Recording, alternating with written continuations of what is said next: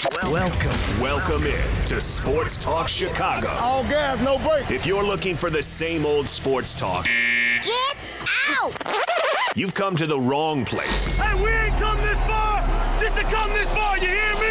I tell you what I see, I tell you the truth. We going hard today. We're fearless, bold, and highly opinionated. This show is so hot right now. The biggest guests, the hottest takes, and the best interviews live right here. You actually remind me of Dan Patrick because you ask great questions. You have the knack, you have the gift. On Sports Talk Chicago. Yo, Chicago. Here's your host. The guy's an absolute stud. John Zaglul. Hello, everybody. Welcome into Sports Talk Chicago. Great to see all of you here with us across our TV and radio affiliates across Chicagoland. We are so glad to be back here with you. We're live on YouTube as well. We're on WKAN 105.5 The Ticket, HCTV, Cities 92.9 Talk FM, WJOB, Gen TV, and our new affiliate, 98.3 The Life up in Round Lake Beach. So great to be with them. Great to have them as a part of our new affiliates here. We have 7 now in total, and give them a warm welcome. A new audience up in Northern Illinois. Great to be a part of things with them. You can follow us all over at Sports Talk Chicago. Subscribe to the YouTube channel, Sports Talk Chicago. Give us a like over there. And we have a huge guest joining us here. 2 segments. So much to discuss. Bulls, Bears, Chicago sports. He's also one of the play-by-play guys for the Chicago Bulls, so we have a lot to discuss there, too. Great friend of this program, sports reporter at ABC 7, of course, host of the Give Me the Hot Sauce podcast, and one of the play-by-play voices of Bulls basketball. Please welcome Mark Schanowski to the program. Mark, it's always a pleasure. How are you? I'm doing great, John. Thanks for having me on. Yeah, it's great to have you here. We have so much to discuss. The Bulls have made some national headlines as of late with the Ring of Honor ceremony. I did want to start with that, get your take. What did you think of the ceremony itself, first off? Well, it's very unfortunate that the 3 biggest stars of that 95-96 team, Michael, Scotty, and Rodman, couldn't make it to the United Center for the ceremony. And that was a big detriment right away. And then, of course, the unfortunate booing of Jerry Krause when his picture was displayed on the audio screen or the video screen at the United Center was so sad. And obviously, it was a minority of the crowd that was doing the booing, but it really detracted from what was supposed to be a celebration of the first Ring of Honor. You know, I thought it was a really good concept, very well thought of by Michael Reinsdorf and the Bulls management team to honor some of the great names of the past, because it wasn't just the championship era. They also honored some players from the 70s and even before that, some of the founding players of the Bulls franchise. So, you know, something they're planning to do every 2 years.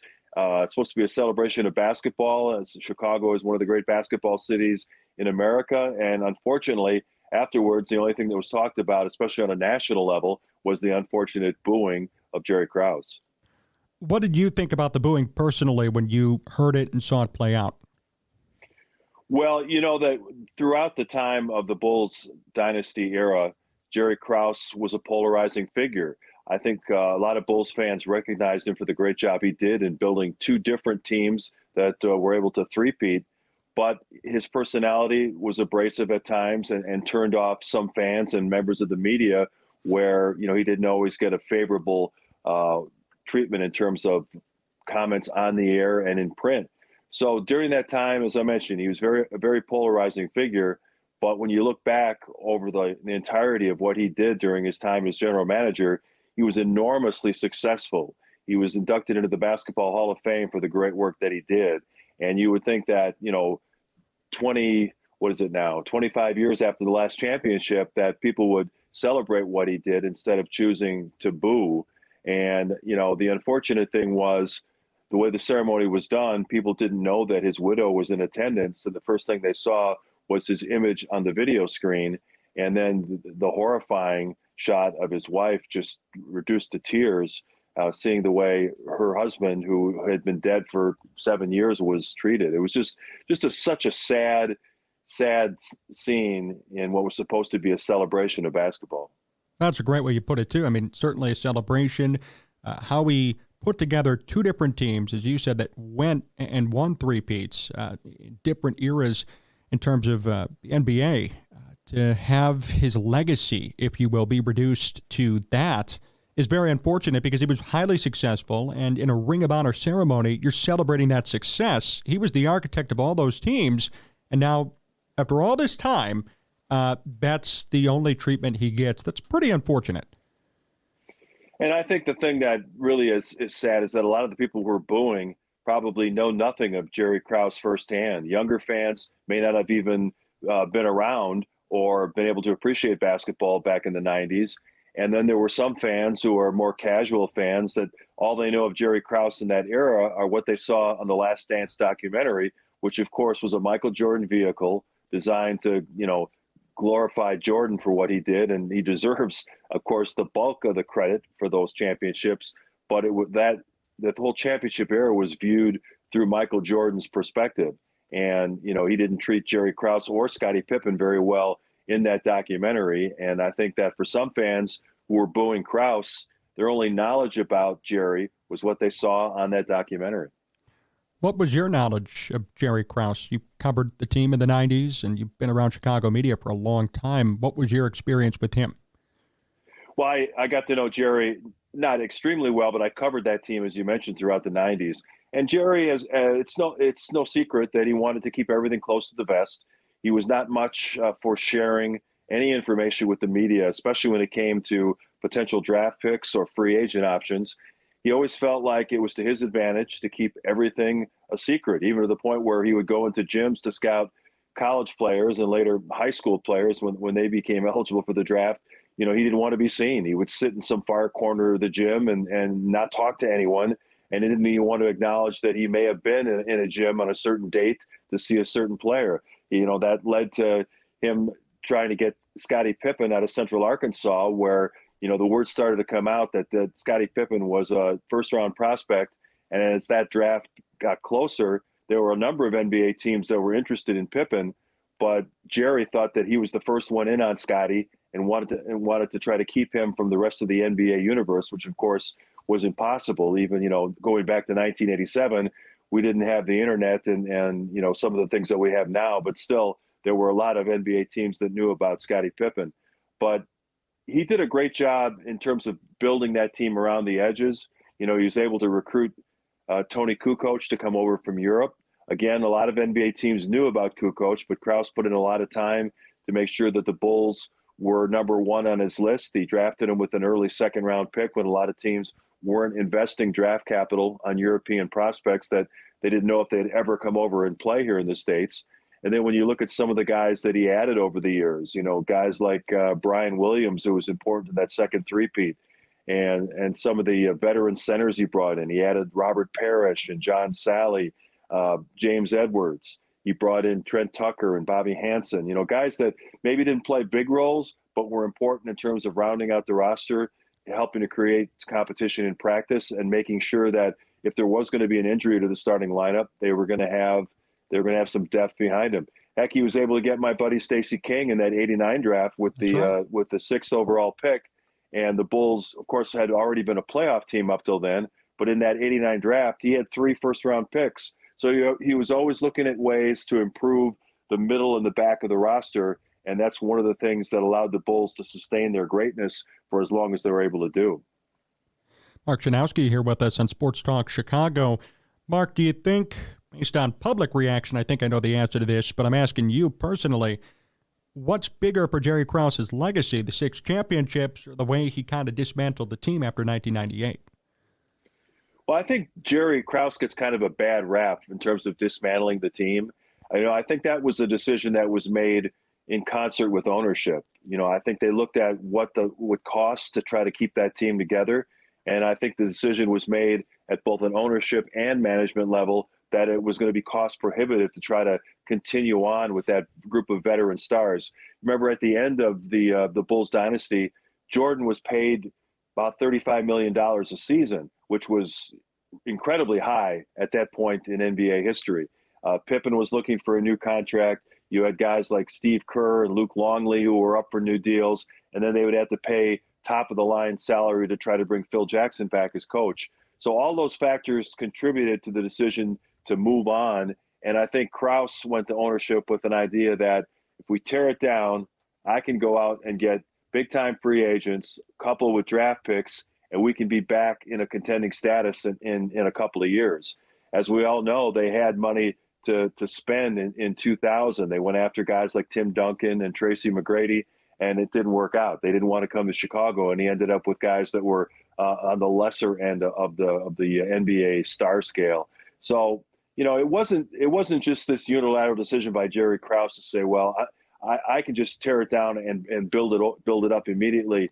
He went to ownership, and I think that they looked at what it was going to cost to keep the team together. And I think all those factors, when you merge them all, the decision was made that we're going to start over. It did not work, and when we look back on it with the benefit of time, it was the wrong decision. But at the time, you can understand some of the thinking that went into it. Although as it turned out to be a bad decision on the part of the Bulls organization. But I do believe, and correct me if I'm wrong, Mark, too, Krause was still around in the early 2000s, so even though it didn't work at that point, people like Ben Gordon and Luol Deng, Kirk Hinrich, those baby Bulls, that sort of Bulls era, a lot of that was even somewhat put together by Krause as well. So even on the back end, before his time at Chicago ran out, it ended up kind of working. It just didn't work at that time, and there was so much a public eye on the teardown that we didn't get to appreciate maybe the end result of how things emerged from it. Of course, John, you're so young. You were probably just, in kindergarten or something in the early 2000s. But no, actually, John Paxson was the one who built those teams. Krause left in, I believe, 2002. And the thing that was so tragic for their attempts to rebuild, they had high draft picks very early on. They drafted Elton Brand #1 in '99, but then they traded him for the opportunity to pair the two high school kids, Eddie Curry and Tyson Chandler. And then they drafted Jay Williams, #2 overall out of Duke. I believe that was in 01 or 02. 02, I think it was. So that was going to be the foundation of the next team that they thought could be competitive. Well, then Jay Williams had that horrible motorcycle accident. His career was over after 1 year. And then John Paxson, who just took over, had to make a decision on which way to go. Because of the accident to Jay Williams, all of a sudden they needed a point guard. And that accident happened right before the draft. So they ended up not trying to move up to get Dwayne Wade and took Kirk Hinrich at 7 in the 2003 draft. And a lot of people thought that, Pax, being a rookie GM, made a mistake. Well, because of the motorcycle accident, he needed a point guard. So they weren't going to mortgage a bunch of assets to try to move up and get Wade. Had Wade slipped to 7, they would have taken him.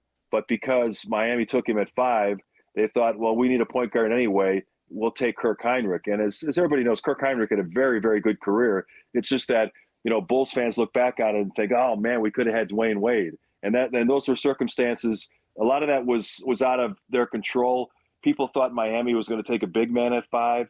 Chris Kaman was the guy. They ended up taking Wade because he had a couple of great workouts. And so, a lot of people thought Pax screwed up. But there were a lot of circumstances involved that led to Miami taking Wade at 5 and the Bulls taking Hinrich at 7. Yeah, that's a great point. And that whole draft class, from what I recall, was quite impressive. I mean, as you mentioned, Chris Kaman was in there, Kirk Hinrich, Dwayne Wade, Carmelo Anthony, right? There were a lot of good players in that draft class, and I would say that Kirk Hinrich, as you said, certainly had a good career in Chicago, and overall, that was not a bust of a pick, if you will. Yeah, the guy #1, LeBron James, is pretty good too. He happened to be there as well, right? Yeah, he was okay, and he's still playing, which is amazing, and he's playing at an incredibly high level. Mark Schanowski here with us on Sports Talk Chicago. Mark, let's talk current Bulls. They started off really slow. They've turned it on as of late. What's your take on their season so far? It's really been a case of 2 quarters. We're at the halfway point. First quarter, they really struggled. They struggled to shoot the ball both from 2 and 3-point range. They just really couldn't get it together. Their big 3 of Zach, DeMar, and Vooch were all shooting at career low numbers, and nothing was really kind of working. Billy Donovan wanted to tweak their style. He wanted to play at a faster pace and shoot more threes, and it just wasn't working. And then Zach went out with the foot injury, which coincided at the same point with the team starting to find some kind of rhythm with their offense, moving at a faster pace, getting better percentages from the 3-point range, and they started winning games. And again, fans immediately jumped to the conclusion that they're better without Zach, and that's not necessarily the case. It was just a question of, they started to, their regression to the mean. This was like an ascension to the mean. They started getting back to what their career numbers were like, and they started winning games. They're 14-9 in their last 23. They've played much better basketball. Now they've got a half a season to go, and we'll find out whether or not they can continue that momentum to become a playoff team, or if they'll start to slide a little bit and fight just to get in the play-in.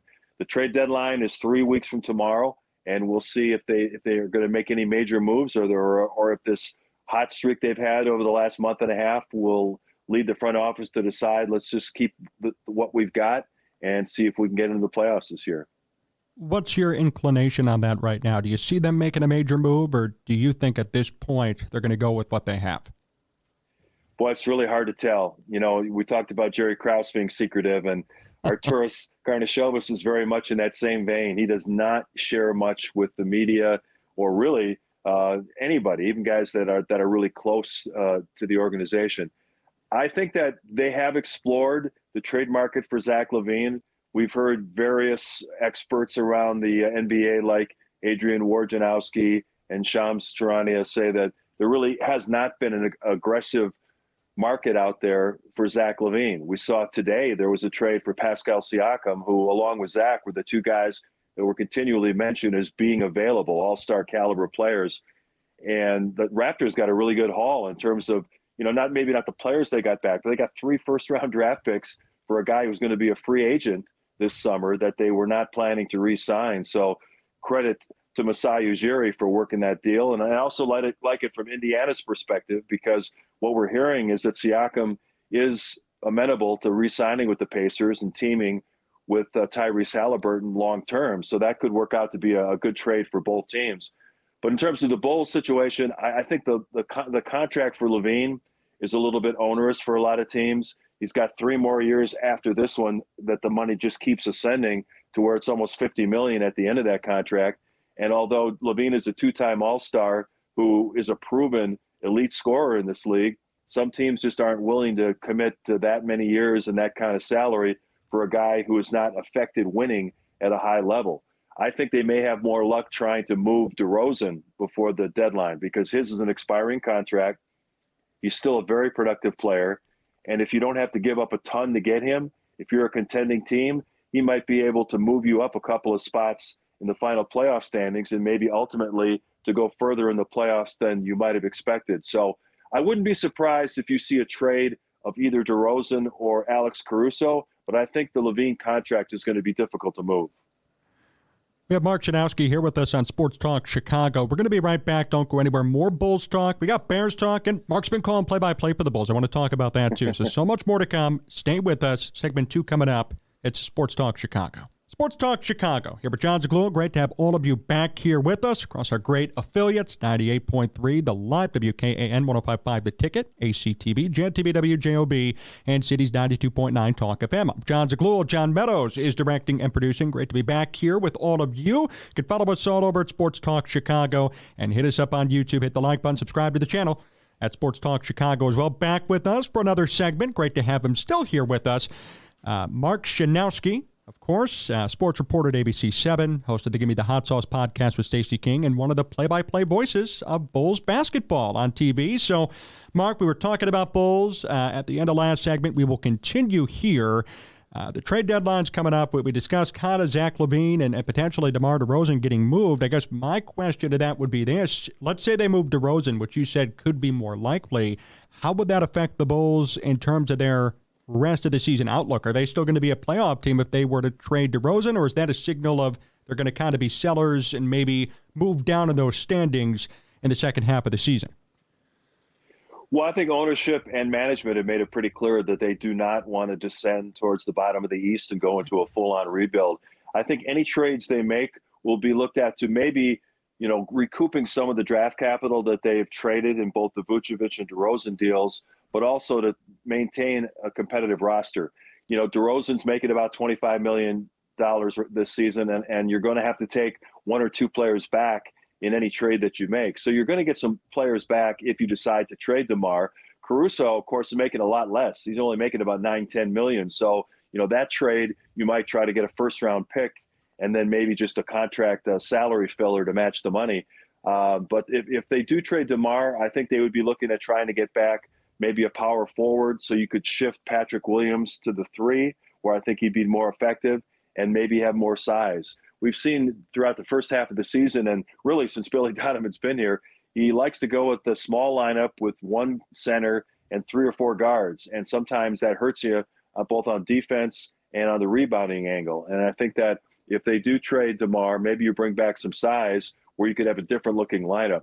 A lot of people have talked about a potential Zach LaVine trade to the Lakers, and they're talking about, D'Angelo Russell coming back. Well, that, to me, that makes no sense because Kobe White has emerged this year as a bona fide top-level point guard. If you brought D'Angelo Russell in to steal minutes away from Kobe, you're just going to limit, his continued development. So I think that would be a non-starter.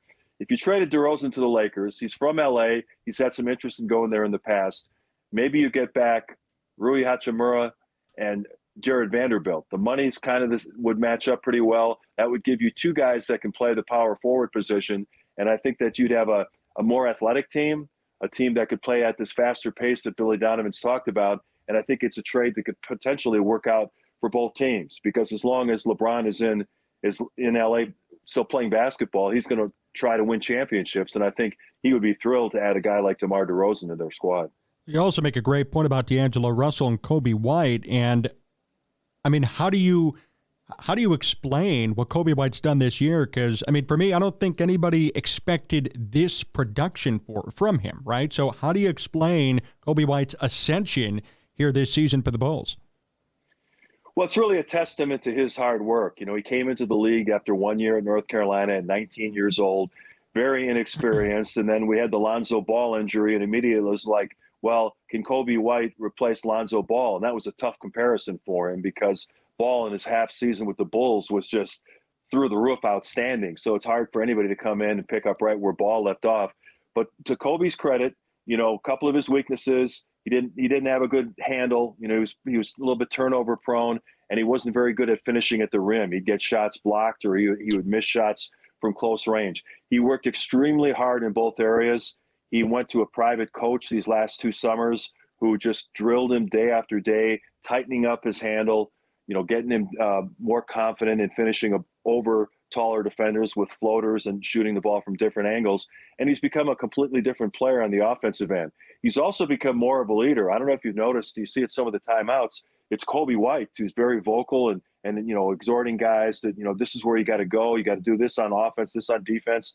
And he's still only 23. But he's a guy that's not afraid to take on that leadership role. And he's made enormous strides. And I think that's what gives the Bulls front office, the confidence to maybe go out and trade for veteran pieces rather than trying a complete rebuild because they've got a young point guard who's under contract for 2 more years after this at a very team-friendly level. They'll have to get Patrick Williams re-signed, but, they've got the makings of a shell of a team with Zach LaVine still only being 28, 29 years old, that, they've got, 3 starters in place. It's a question of what can they do to get more athleticism and maybe more size around those guys.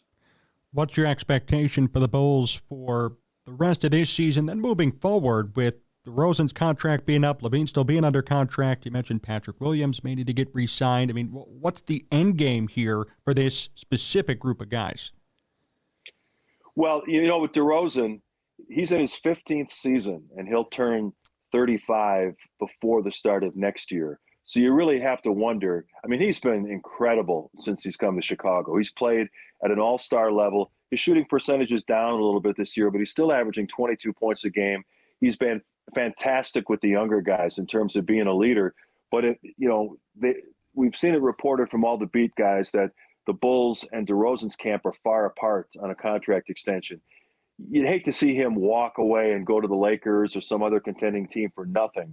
And, we've seen that in the past with different guys, whether it was Joakim Noah or Pau Gasol, guys just walking out and you get nothing back for an all-star caliber player. So if they can't bridge the gap in terms of an extension that works for both sides, I think it's almost incumbent on them to try to work out a trade where DeMar can go to a contending situation that would make him happy, and the Bulls can get some assets back that would help them stay competitive both now and into the future.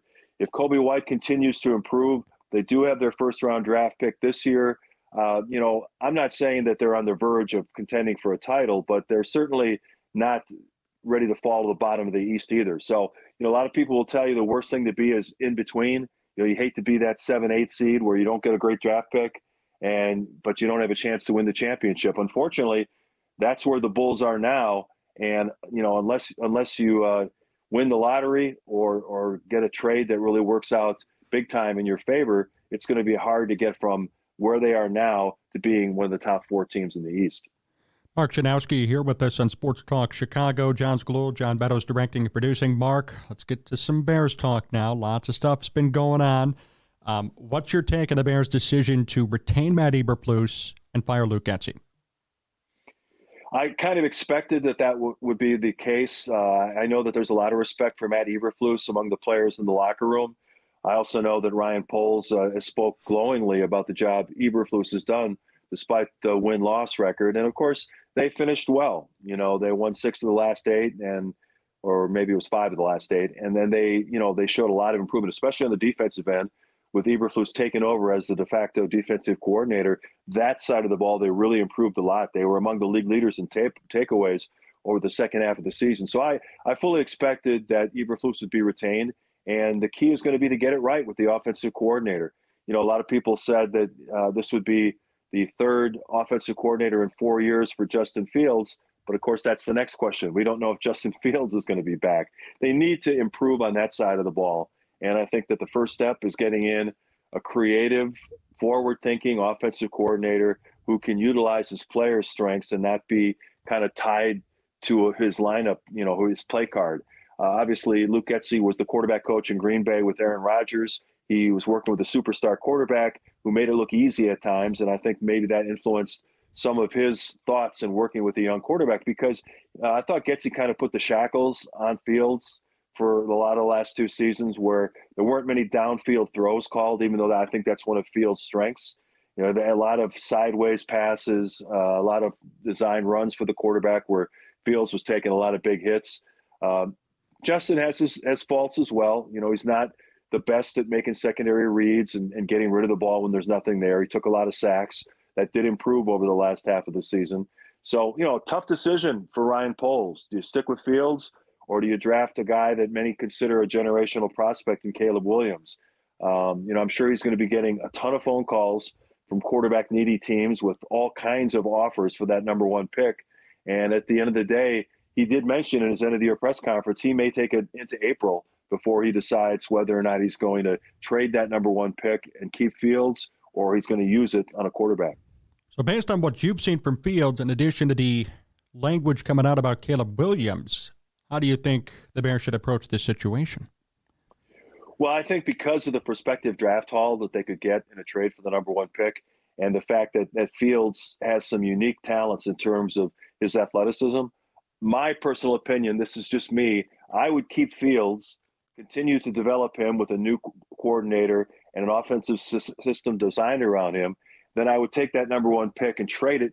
You might be able to get 3 number 1s, a couple of number 2s, and then you could get another wide receiver. You could solidify that offensive line that's been very shaky at times. You could get another edge pass rusher, and I think you could have a team that next season would be in position to compete with Detroit and Green Bay for the NFC North division. I think you could turn it around that quickly if you make that trade. If you bring in Caleb Williams and he turns out to be good but not great, then you've missed on the opportunity to maybe add 5 starting caliber players in the next couple of drafts. I do like that perspective, actually, the way you kind of put it with the first-round picks. In terms of next year overall, depending on what the Bears do with that number 1 pick, I would assume, and correct me if I'm wrong on your perspective, that playoffs should be on the table no matter what, considering they've decided to retain Eberflus and Poles is still at the helm as well. Well, you look at the way it's gone this year, it doesn't take all that much to make the expanded playoffs. Green Bay got in at 9-8, and then, of course, they shocked the world by just destroying the Cowboys in Dallas the other day, which was really a shocker to me.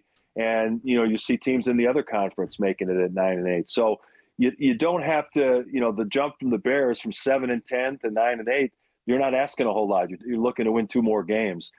Detroit looks like a team I think's got some staying power. Dan Campbell, who the nation got to know through the Hard Knock series a couple of years ago, has done a tremendous job instilling confidence in that young team. And I think Detroit will be a team to be reckoned with. Green Bay, Jordan Love, it's a small sample size. He's played really well I don't know that we can say he's the next in the great line of Green Bay quarterbacks, but I think they're going to be a team to be reckoned with. And the Vikings could be a team that's going into rebuild mode with Kirk Cousins a free agent, and they kind of took a step back this year.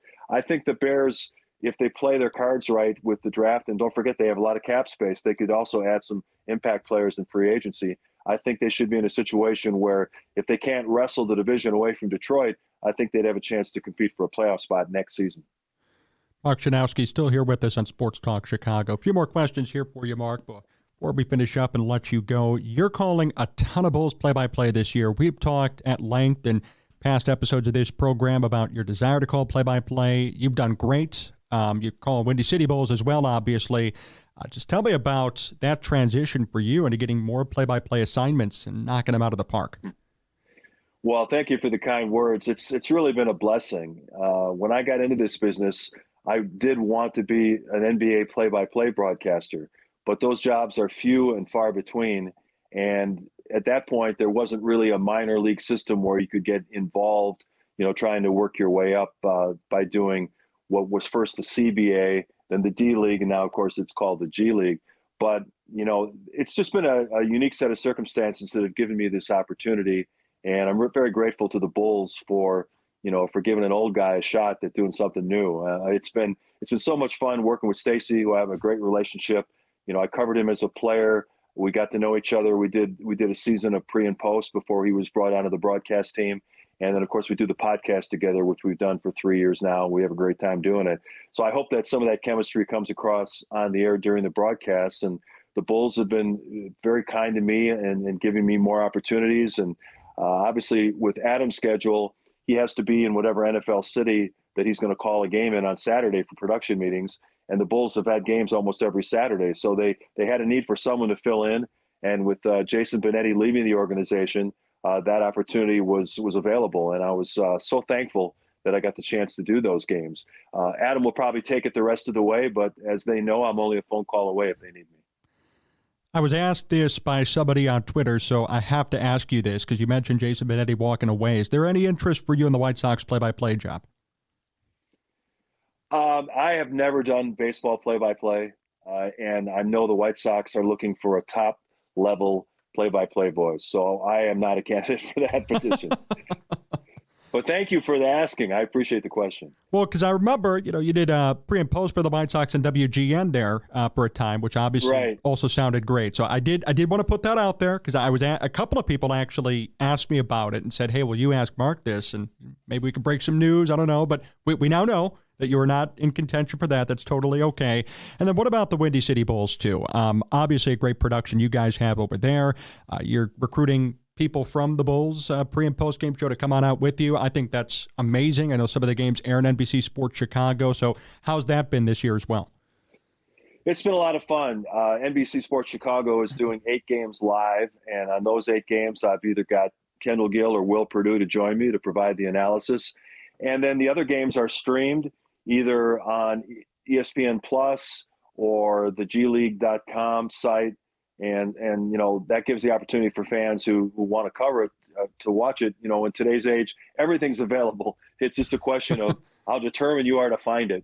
And, the NBA G League site, it's still the same quality broadcast. It's just you're watching it on your computer or your phone rather than watching it on your television set. So just want to let everybody know that all the home games are available. You just have to search it out if it's not on NBC Sports Chicago. But we've had a lot of fun doing it. Julian Phillips has played a number of games, and I think that the Bulls, like a lot of organizations, have been forward-thinking and giving some of their young guys who aren't in the rotation the opportunity to play meaningful minutes at the G League level and develop their skills.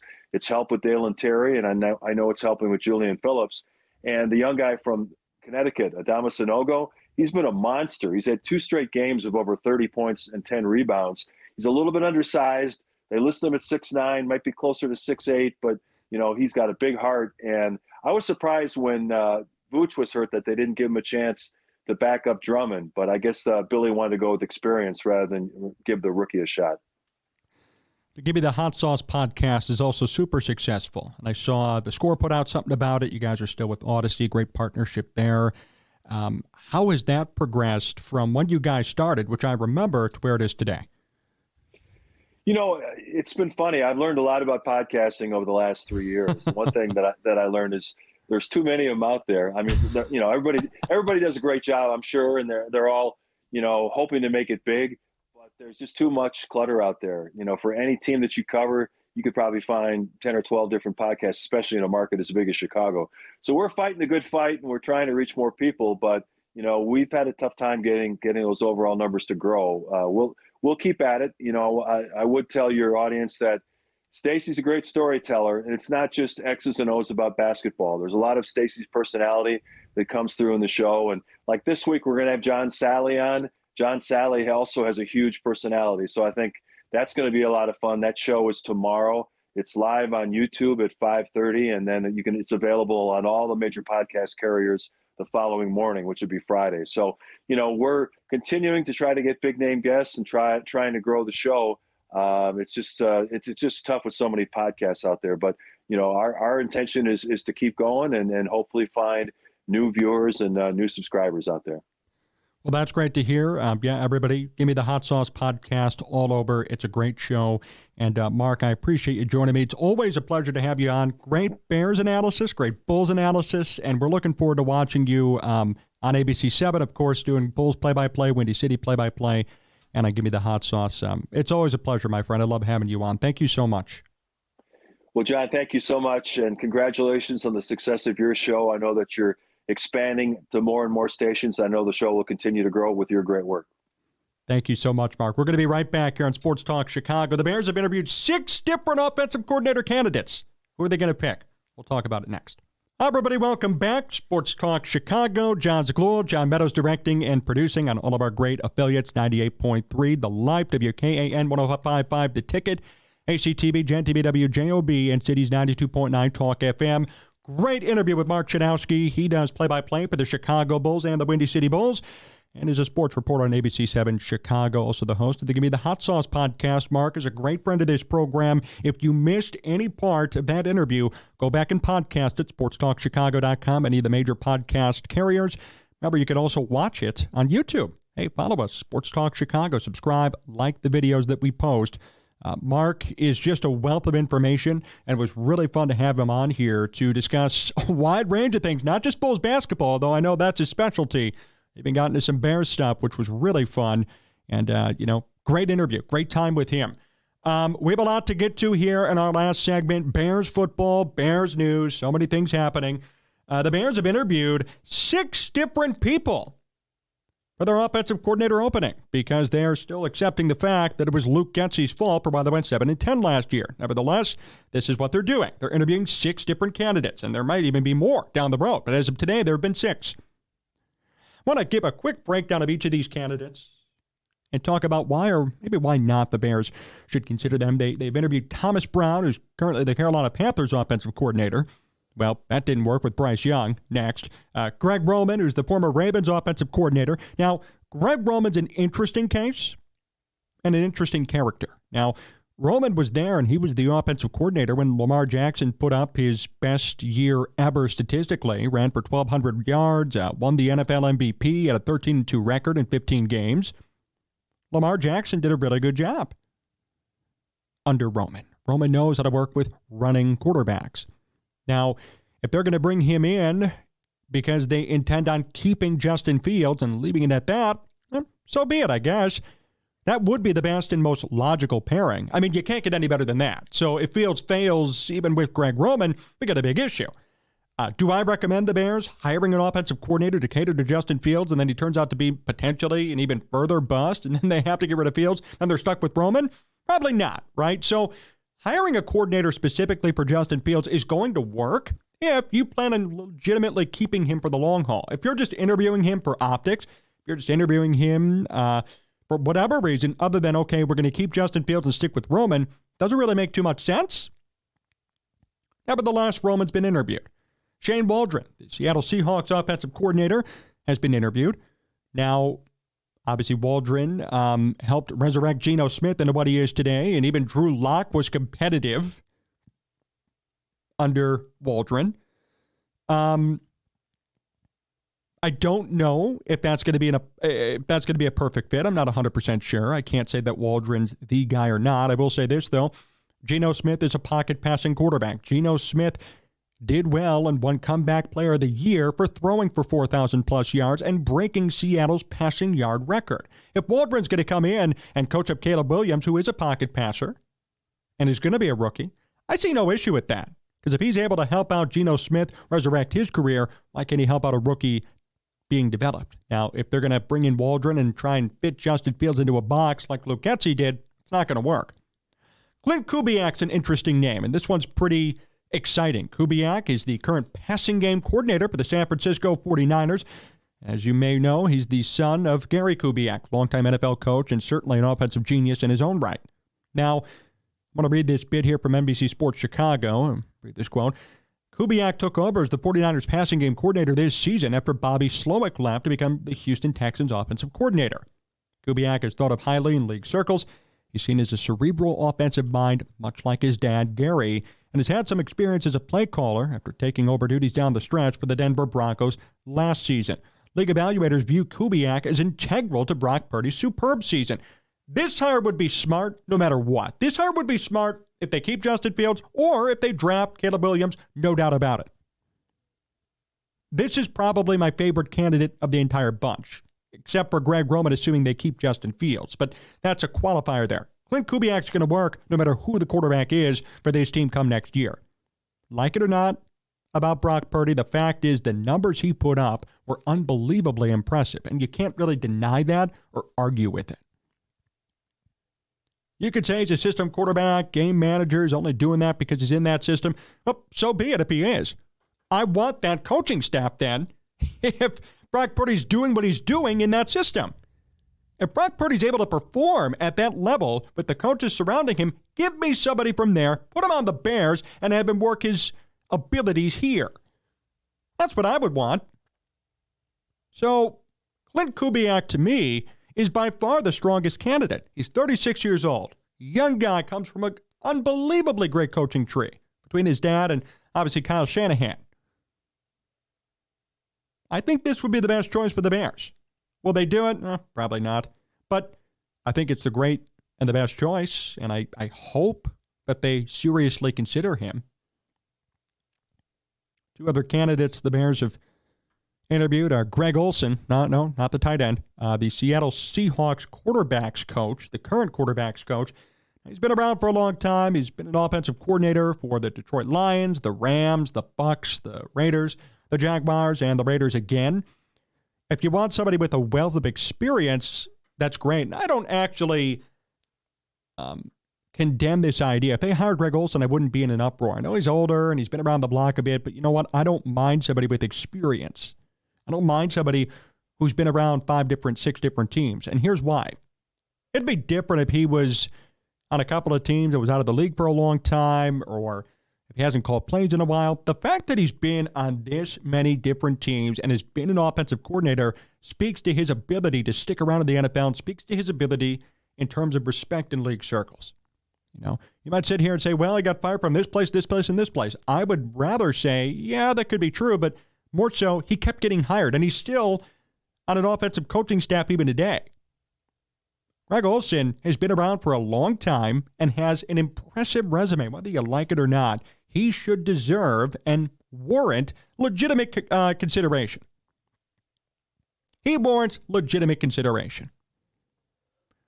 The last candidate as of today whom the Bears have interviewed is Liam Cohen, the Kentucky football offensive coordinator. Now, he's a college guy. He's worked in the college space since 2010, but he was the offensive coordinator for the Rams in 2022. Ouch. Last year, they sucked. Sean McVay thought about retiring because they were that bad. They were so bad last year that Sean McVay thought about walking away. I'm not impressed with him. If the Bears go with him, that signals what they usually do, which is hiring people with zero experience or bad experience and then trying to fit them into this square hole when they're a round peg. It's not going to work.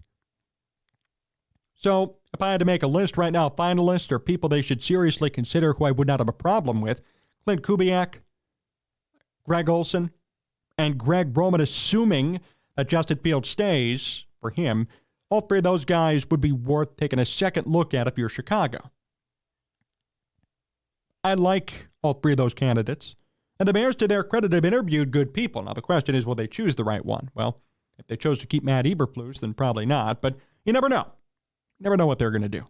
I found it interesting, though. All of these different coordinators have been interviewed. The question is, who are the Bears going to take? And I think even more so, and this is something that I'm curious about, is how are they approaching the quarterback situation with these coordinators when they talk to them?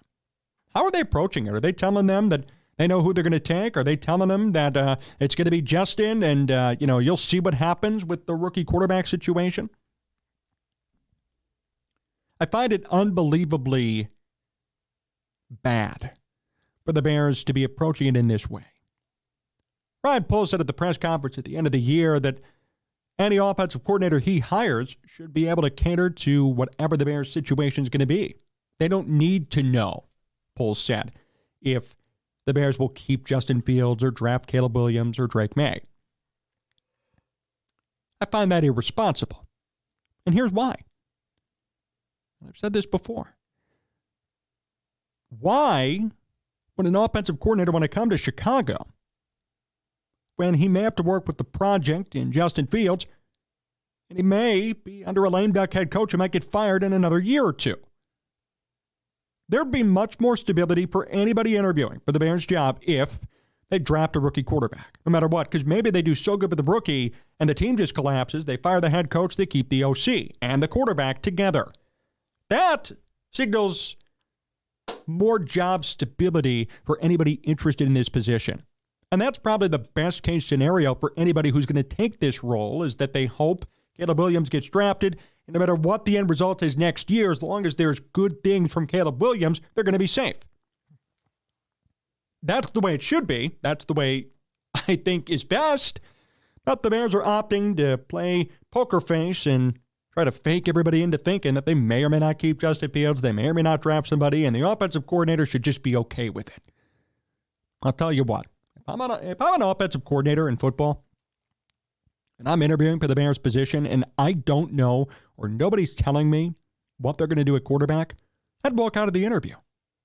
I really would. I mean, what is this, some kind of joke? Sitting in the interview, I'm asking, hey, who's your quarterback going to be? Well, we're not really going to tell you, so you better be ready no matter what we do. That's BS. I need to know what's happening. I need to know the direction of my quarterback. The most important piece of my offense, the most important piece of my scheme as an offensive coordinator. And you're telling me, don't worry about it? Dumb move. The Bears have to come to some sort of decision on what they're going to do at quarterback before they start interviewing OC candidates. The fact that they're doing it the other way around is wrong. It's going to bite him in the butt later. I'll tell you that right now. It's not a good move. I don't appreciate it. And I could understand to an extent Ryan Poles' logic. Well, they should get along with anybody. They're professionals. I get that. But don't you want to set somebody up for success, both the quarterback and the OC? Don't you want to set Caleb Williams up if he is drafted with a good offensive coordinator who's ready to work with him? Or vice versa, if you keep Justin Fields, don't you want to set him up with somebody who knows Justin Fields, knows his strengths, knows his weaknesses, and wants to program a game plan that caters to his strengths? That, to me, seems like the logical option. But knowing how the Bears operate, logic's out the door. Got to worry about other things besides logic. We'll see who they end up hiring. I feel like this is still going to be a bit of a drawn-out process. They're probably going to interview more people. And with the playoffs still going on, there are going to be issues that arise there, too. I mean, Kubiak, for example, he's coaching right now. He's not going to accept a job while he's in the playoffs. So a lot of things are still going to have to be worked out, but I find it interesting that they've already interviewed 6 people, and they still don't know who their quarterback's going to be. No idea. Apparently, at least publicly, no idea. Yet they're interviewing offensive coordinator candidates. That beats me. Then again, it beat me when they decided to retain Matt Eberflus, so why am I surprised? Oh, Chicago. Oh, the Bears, right? Got a quote here, too, to end today. Caleb Williams, a draft insider, discussed Caleb Williams, why he'd be a perfect fit for Chicago, by the way. From the outside looking in, quote, I think he has a very dominant personality that will welcome the big market media. It takes a special kind of person to do that, especially in Chicago, a big media market. You have to have tough skin in a market like that. We've seen him play at USC. Oklahoma's a blue blood program, so he's been in these situations before. I think he has tough enough skin to where he's going to be able to take some of the criticism that faces him. Caleb Williams, as we've heard from many scouts, as we've heard from people on this show, former NFL executives, is a generational talent.